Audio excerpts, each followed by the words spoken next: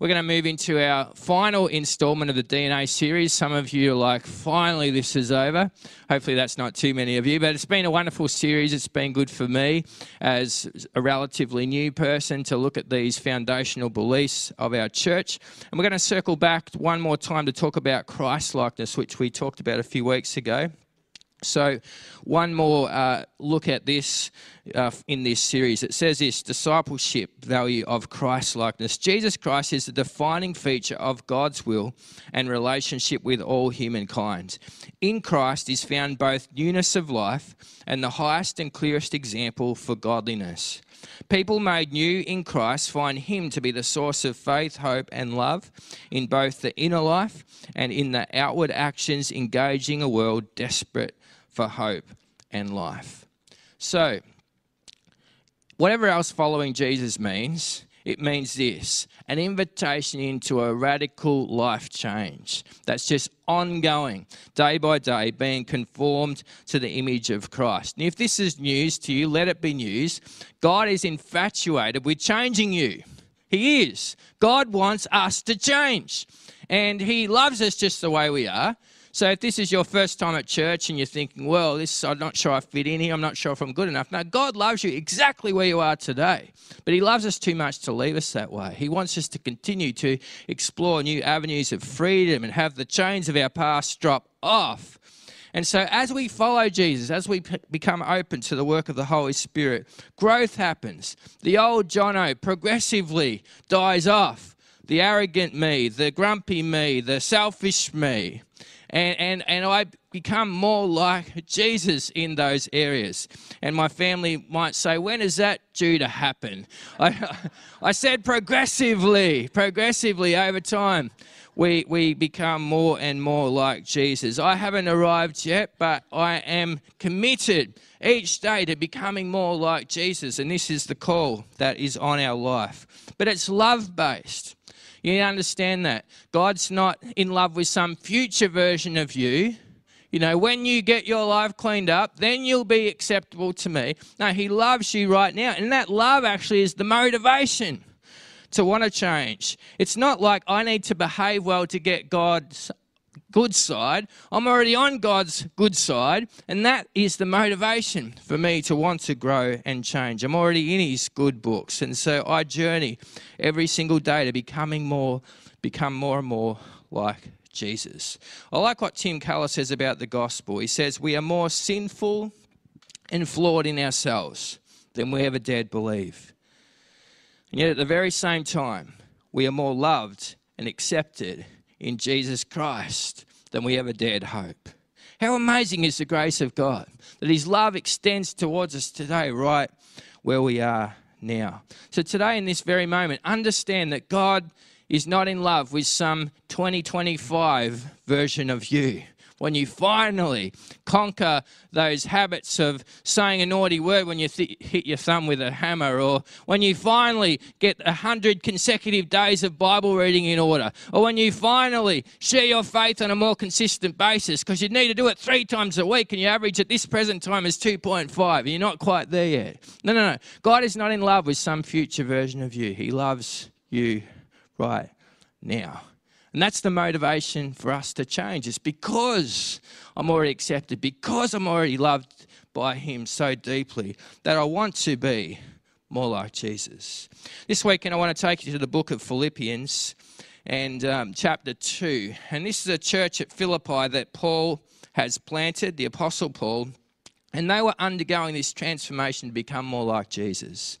And Paul writes to them. It's about 10 years since he's planted this church. He can't physically visit them because he's in lockdown. It's nothing to do with COVID. He's in lockdown, in jail, because of his faith, because of persecution. He's in jail, and so the best he can do is write to them. I don't know about you, I've often wondered, why, God, did you lock your best missionary up? I mean, why not let this guy run rampant? He's changing the world. Why does he spend so much time in jail? And we ask the same questions about our lives in different circumstances, don't we, Lord? Why not the breakthrough? Why not let me be released from this? And yet, if God let Paul run rampant, would have he stayed still long enough to write these letters to churches, I submit to you that he wouldn't. And we wouldn't have the blessing of the permanent record of the Word of God like we do through the Apostle Paul. So the context of Philippians 2, we're going to pick it up in verse 12, which starts with the word therefore. And whenever you see therefore in your Bible, you should ask, what's it? Therefore. So it's what's therefore in verse 12. It's reflecting back on all that Christ has done that's been spoken of up until now, that Jesus laid aside his divine privileges and he came as a servant and came to rescue us, came to show us his love and grace. And Paul urges the church to take on this same mindset, that of Christ. Philippians 2, reading from verse 12. Therefore, my dear friends, as you have always obeyed, not only in my presence, but now much more in my absence, continue to work out your salvation with fear and trembling. For it is God who works in you to will and to act in order to fulfill his good purpose. Do everything without grumbling or arguing, so that you may become blameless and pure, children of God, without fault in a warped and crooked generation. Then you will shine among them like stars in the sky, as you hold firmly to the word of life. And then I'll be able to boast on the day of Christ that I did not run or labour in vain. But even when I'm poured out like a drink offering on the sacrifice and service coming from your faith, I am glad and rejoice with all of you. So you too should be glad and rejoice with me. This is the word of the Lord, and may he add his blessing to it. One key consideration for us as we think about this passage in particular is in verse 12, where it says, not work for your salvation, but work out your salvation. That's only a very small distinction, but it's a critical theological gem that will change your life if you get a hold of it. See, in Christ, we are working from God's approval, not for God's approval. And that's a major shift that if you grab a hold of it will change your life. In Christ, we are working from God's approval, not for God's approval. You know, the Christian life isn't just difficult, it's impossible to do without the power of the Holy Spirit. God has designed it in such a way that without his strength, without his enablement, without his Spirit, without knowing his smile that's upon us, we can't possibly change and do this. And knowing his smile is the thing that is the motivating force for us to want to change. If you've tried to become a better person through human effort, you probably realise it doesn't work very well. It doesn't work very well. Behavioural change first starts here, in the mind, in us getting our truth up here and believing a new thing, and then we behave a new thing. So knowing I already stand accepted in the beloved, it triggers some kind of a switch in my head where I go, all right, I'm not working for this, I'm working from this. And that freedom, knowing that I'm in Christ, that the Bible uses this phrase, hidden in Christ. So when God the Father looks at me, he doesn't see Jono, he sees Jesus, and therefore is pleased with me. Getting that in here and in here is life-changing. It's life-changing. It changes everything, not just as an abstract concept, but when it actually sinks down and becomes a part of my spirit, becomes a part of my emotions, becomes a part of my whole being, I really let it sink in. It always changes my life. So it's not clean up your act so that you can approach a holy God. It's more like become who you already are. Become who you already are. Become more like Christ because you're already in Christ. You've already been given favour. You've already been given love. You're not trying to earn it. And so grab a hold of who you already are. I'm not working for my salvation. I'm working from a place of already being saved. It's working its way out in me. So Paul doesn't write to this church and say, hey guys, pick up your game. No, he doesn't say that. He says, work out that salvation that's already present in you because of Christ. You might say, Jono, if this is so cut and dry, then why the next part? Do it with fear and trembling. Well, nothing about God is cut and dry. It's exciting and dynamic, actually. And so, no, it's not cut and dry. And there will always be an element if we're dealing with the creator of the universe, that involves a sense of awe. This is not a lackadaisical walk in the park where it's just like, oh yeah, whatever, so. No. If it's God, if it's the Almighty God, the creator of the universe we're talking about, we need to do that relationship with fear and trembling. It's always a tough thing to explain, the fear of the Lord. It always gets underplayed or overplayed. It's really, really hard to hold that tension of what it means to really fear the Lord. God is a loving Father and God is a fierce judge. He's both. And in the New Testament, this is not Old Testament, in the New Testament, it says, consider the kindness and severity of God. Consider the kindness and severity of God. We've got churches out there that do a great job of considering his kindness. It's all about grace. And we've got churches out there that do a great job of considering his severity. It's all about how holy he is, and you better fear God. But we're actually called to consider the kindness and severity of God, to not flip to one side or the other, but to hold these things together. Engaging with the God of the universe is always a big deal. It ought to invoke some fear and trembling in us. We remember who we are approaching. Our God is an awesome God.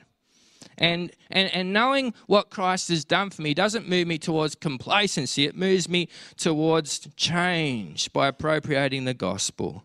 So for this church, this looked like understanding this approval of God that he put on them. It looked like dropping people-pleasing tendencies. That's what I want you to first notice from our reading. It's pretty radical that this young church had such an independence from their spiritual mentor, Paul, an independence in the best sense of the word. Their behaviour wasn't determined by whether or not Paul was watching them. They were living out the same values regardless of whether Paul was there or not. At home, at school, at sport, wherever they were in the cafe, they were obedient to Christ in all of those spaces. We see it in verse 12. Paul says, if anything, my departure took you to another level. Now, this is quite remarkable, isn't it? You know, you probably all sort of had that vibe from people who comply while they're being watched, and you know that as soon as somebody turns around, they become a completely different person. This was not this church. Paul says, in the short time I was with you, likely under a year, you obeyed Christ, but in the 10 years since, you've obeyed even more. You've gone to another level. You obeyed Jesus for the 12 months I was with you. You were faithful, and your faithfulness has just gone even stronger. Your faith is going from strength to strength to strength. This is what we see about this church. They're not dependent upon their spiritual mentor. They weren't doing the right thing while Paul was watching, and as soon as he turned his back, they kind of just switch off. No. They are faithful no matter what. No matter what. They weren't mysterious. They weren't one thing here and another thing there. They were faithful. In Paul's presence, they were faithful. In Paul's absence, they were faithful. Their faith was the real deal. It reminds me of a zoo story where the zoo's star attraction, which was the gorilla, passed away of old age. And they arrived at the zoo at 8 o'clock in the morning and discover that this star attraction that all of the crowds come to see is actually lying flat in the cage with no life left in this poor old fellow. And a quick decision needed to be made, and the management are racking their brains, we've got an hour before opening time, we've got to come up with a solution real quick.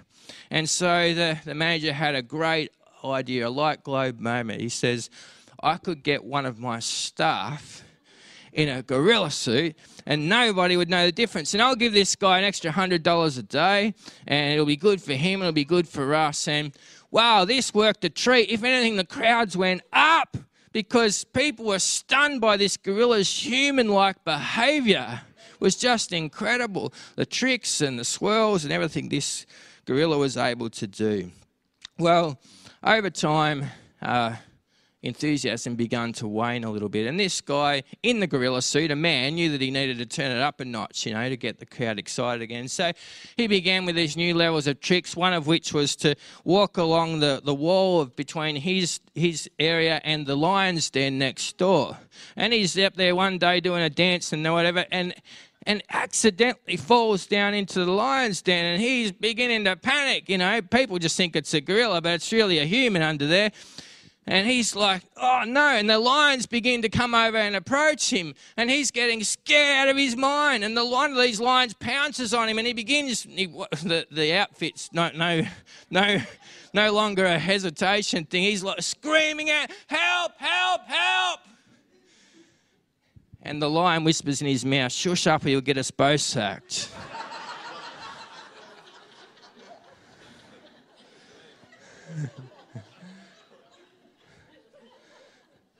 There was not much honesty going on at that zoo. This isn't the Philippian church. They weren't one thing here and another thing there. They were the real deal. They were faithful when Paul was there, and they were even more faithful when Paul wasn't there. Now, if ever there was a guy that would invoke a bit of pretense in us, I think it would be the Apostle Paul, wouldn't it? I mean, he's the guy that is penning the Bible. Wouldn't, when he's in the room, you want to make a good impression? Because you're going to make it into the permanent record of Scripture. But these people weren't motivated by Paul. They weren't out to people please. They knew God was the ultimate person they were responsible and accountable to. And when he left, they got even better. Their faith went to another level. I find this incredible. I'm so inspired by it. For some years, I had a family member who is an attender at John MacArthur's church in the United States. Now, some of you might know that name. He's a very well-respected Bible teacher, Reformed theologian, someone that I read in terms of commentaries and have some respect for. But he's got a large church in California, some 12,000 or something people. And my cousin was an attender there for quite a period of time. And he was very much in love with John MacArthur. And I was stunned when he told me this, though. He said, if it were announced that next weekend John will be away, preaching at a conference or being a guest speaker, somebody else, he said the crowd would drop by half. The following week, there'd be hardly anybody there because John MacArthur wasn't going to be there. So half of the people decided, well, we don't need to be there either. How sad is that? That's a faith that's based on a man.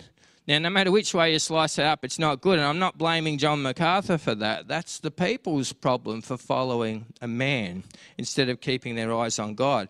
How about we be a church that is more excited about the Word of God than who's bringing it? Hey? How about we be a church that is passionate about the message rather than the messenger? So here's a notice in advance. I have family visiting this week and have booked a week of annual leave. I won't be here next weekend. Will you? Will you? Let's be a church that is unfazed, by the human element, because our ultimate devotion is to God and what He's doing in our lives. Let's bring a passion and a zeal and an appetite for the Scriptures. And even if the person up front that's presenting it isn't really doing it for you on that day, well, sit and feed yourself. Just be excited about God and what He's doing in your life. The Philippian church were like this. They weren't people pleasers. They weren't just putting it on for Paul's sake. They actually went to a whole nother level when Paul wasn't there. They continued on their faith journey. Where does that maturity come from? I think it comes from the perception that it was God who worked to will and act His good pleasure in them, as we see in verse 13. Their faith was a work of God. It was never built on Paul anyway. Their faith was found in Christ. Working from God's approval positions us to drop the people-pleasing tendencies, to build our faith around a human. It also allows us to operate in a generous spirit. This is the calling here to this church, to drop the grumbling and complaining spirit that is so present in our culture. And God's love is the thing that allows us to do that. If I'm not in a good place with God, I'm miserable company. And so are you, by the way. It's when we've found our internal peace with God that we're far easier to get along with everybody else. And when we're restless internally, guess what? That anxiety begins to play out in our human relationships as well. We got these wrong glasses on, haven't we, where it's everybody else's problem instead of realising that we haven't even steadied our own heart in God. We don't know I'm loved and I'm accepted and I'm aligned with God's amazing love upon my life. I'm far better at human relationships. And when I don't have my identity secure in God, I'm far more likely to grumble and complain. I need you to validate me. I need everybody to hear my opinion.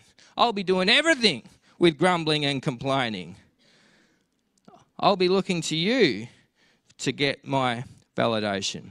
And I think the only hope of us actually working our way out of this space of grizzling and complaining and finding everything negative in the world is to actually find our full identity in God. When I do, I have a generous spirit. I'm easy company. I'm not hard at work because I've already unburdened on Him. I've found myself a safe place. So when I see you, I don't need to unburden all my worries on you. I've already done that in the presence of God before the throne of grace. So what you're saying, Jono, is I'm never allowed to vent, like never ever. I'm not allowed to say to my trusted friend, I'm a little bit frustrated about this particular circumstance because Philippians 2:14 says I must do everything without grumbling and complaining. So I just must have this sweet, generous spirit every single day of my life, and I'm never allowed to have a bad day. That's what you're saying, right?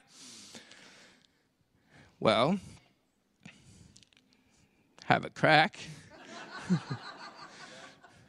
I would have two responses to that. Form and frequency. Form and frequency. Let's talk about frequency first. If every single time you ask me how I'm going, if every single time, it's been another week of drama. There's crisis after crisis this week. If every single time it becomes an opportunity for me to roll my eyes back and pour out a 55-minute rant on you about everything that's wrong with the world. This is frequency, isn't it? If every single time I've got a drama, then I've got a different question to ask. Why am I addicted to drama? Why have I trained my lens to just see everything that's wrong with the world? That's a perception issue. My receptors have been trained wrong. If every single time you see me, there's something wrong. There's another crisis this week. The bottom has just fallen out yet again. If the last 10 times you've checked in, 10 out of 10, I've been bad, I've been lousy, I've been grumbling and complaining, that's a problem. That's a frequency issue. And then there's the form element. See, there's a difference, isn't there, between honesty and grumbling. And honesty's okay, and grumbling isn't. Honesty's okay. It's definitely okay from time to time to say, hey, it's been a really tough week, would you please pray for me? That's fine. That's being honest. If you faked it, that would be being dishonest. If you said, wonderful week, praising the Lord yet again. That's not helping anybody. You're not going to grow close to anyone in the body of Christ by that kind of shallowness. There's times to bring the honest version of the story, but this is about form, how you do it. How do you do that? Do you do it with a grumbling and complaining spirit? That sounds quite different when I grumble and complain. So when I bring you my honesty, I need your prayer, and that's healthy.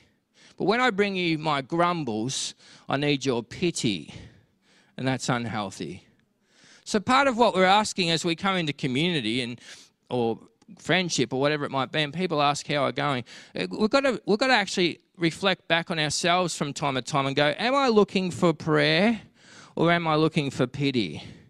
Because looking for pity ain't helping anybody. No one's inspired by a complainer. Look for honesty. Yes, I want you to pray for me if I bring that. But pity, that's not helping me and it's not helping the other person. The other person will feel sorry, sure. Sorry that they dared ask how I was going. If I've found God's approval, if I understand that in Christ, my whole life, my whole worldview is working from God's favour and approval on my life, I've found my refuge. My identity has a home. And I've been under the total reset that Christ brings into my life, that I'm no longer a victim.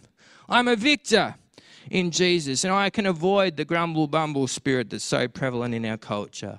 Verse 15 says, I'll be blameless and pure, a child of God, without fault in a warped and crooked generation.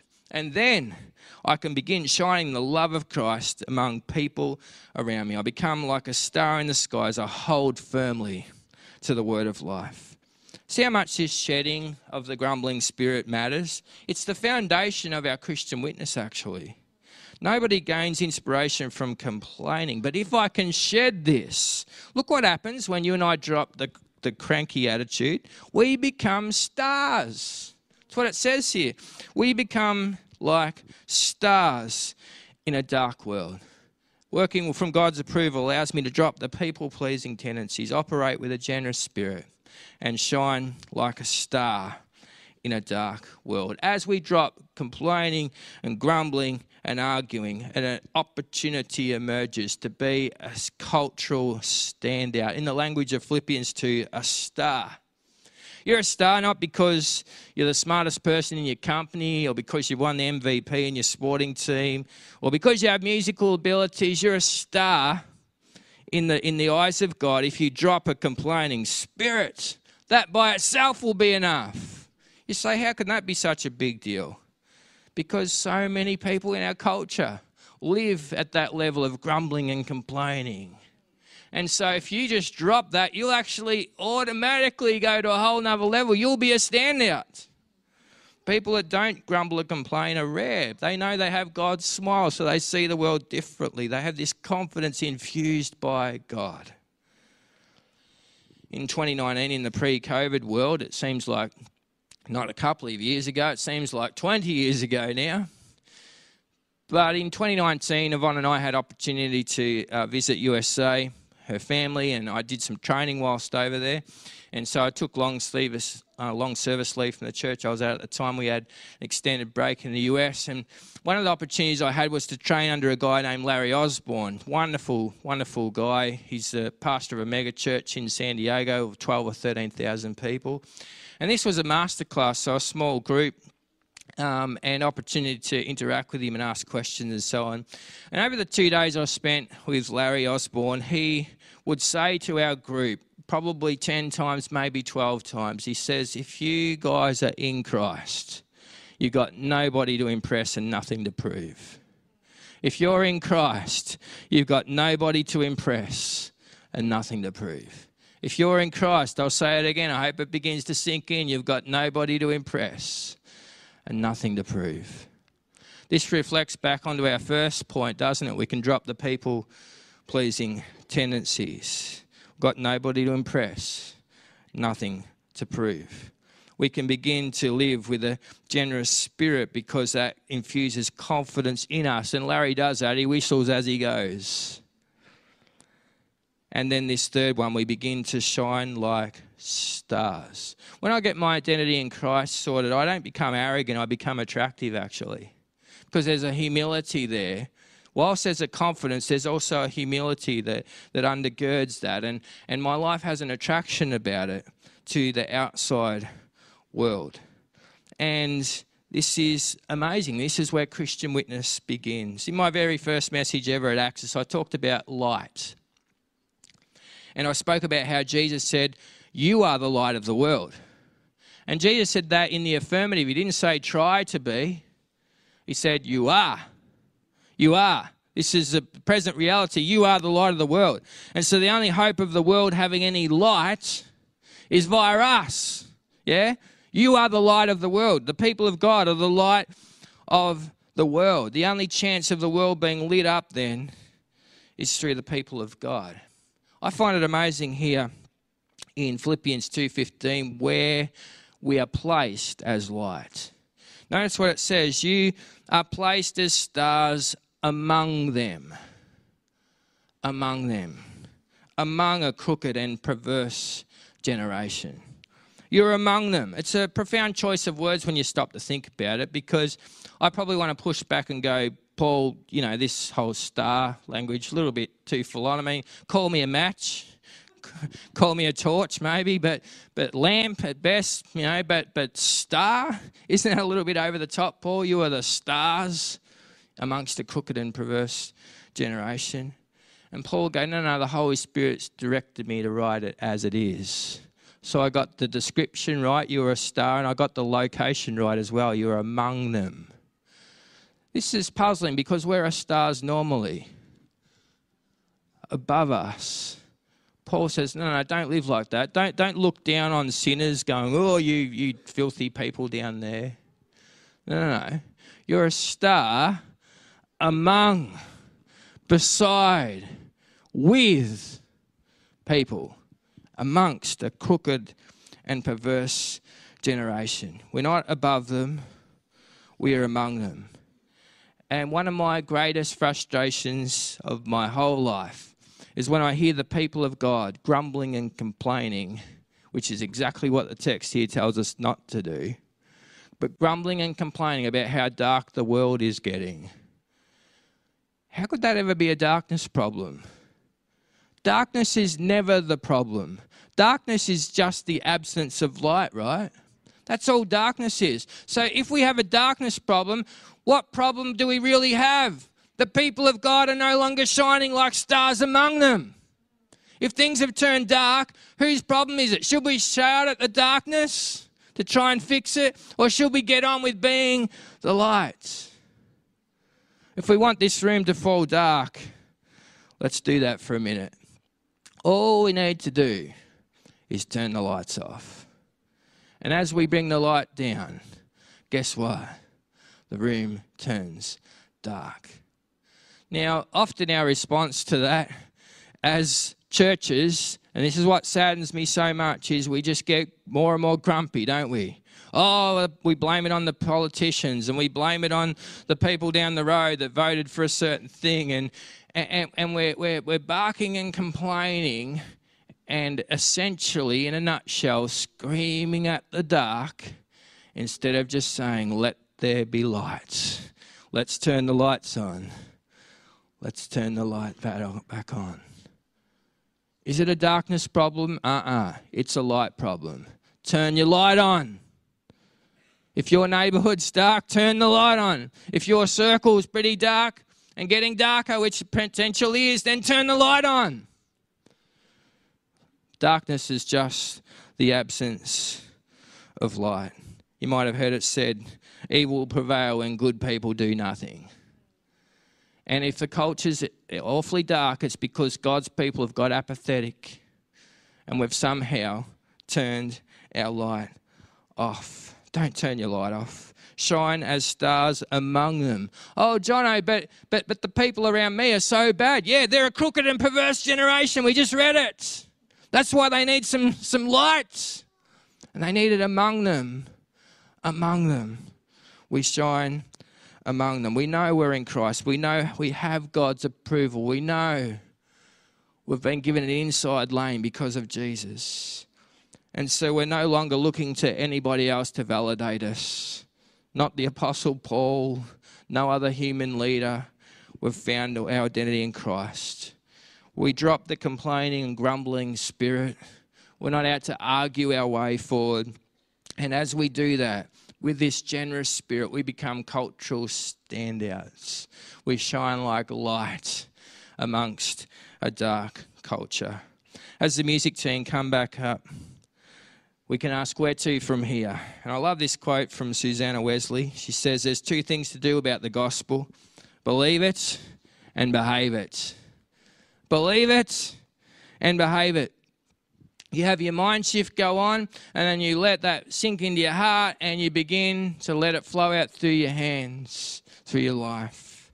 What I've failed to mention until now deliberately is a promise, a statement in the earlier chapter in Philippians, same book, same people, same letter. I am certain that God, who began the good work in you, will continue this work until the day it is finally finished when Christ Jesus returns. Let me read that again.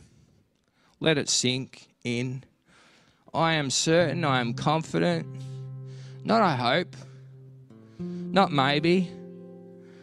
I'm confident that God, who began the good work in you, will continue this work until it's finally finished on the day when Christ returns. Believe it. Behave it. Begin to live it. Know that it's God who is doing this work in us. Stop questioning. I wonder if God really loves me today. What more could he do to show you that his favour is already upon you? So we stop questioning his love. We stop questioning his call. We stop questioning his invitation. We grab a hold of his outstretched hand and we say, Lord, I'm coming. I'm following you, Jesus. 100% I'm in from this day forward. I will live out that approval that you have placed on me. It will begin to flow through me. It will release me from my insecurities about where I fit in and whether people like me or not.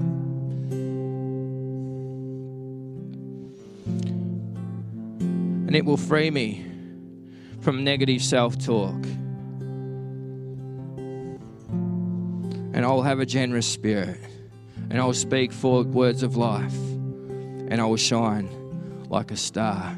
Would you stand for prayer? Thank you, Lord, that your call comes to us from a place of acceptance. Your love is the motivation for us to change. We thank you that because of this, we don't have to be negative. We don't have to be worried. We don't have to be anxious. We don't have to be pessimistic about the future. Lord, you have given us your grace. You have given us your favour, and that is the foundation of our life. God loves us just the way we are, but he loves us too much to leave us there. And he is determined to make you more like Jesus. So again, in this moment, we say, here I am, Lord.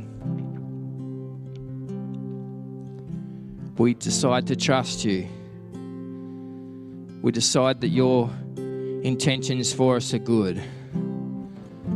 It's not us deciding, you've already decided that, but we're saying we agree. We agree. And we decide to put our life in your hands today, and we decide to move forward on the basis that we are accepted, we are favoured, and our life is changing for the better.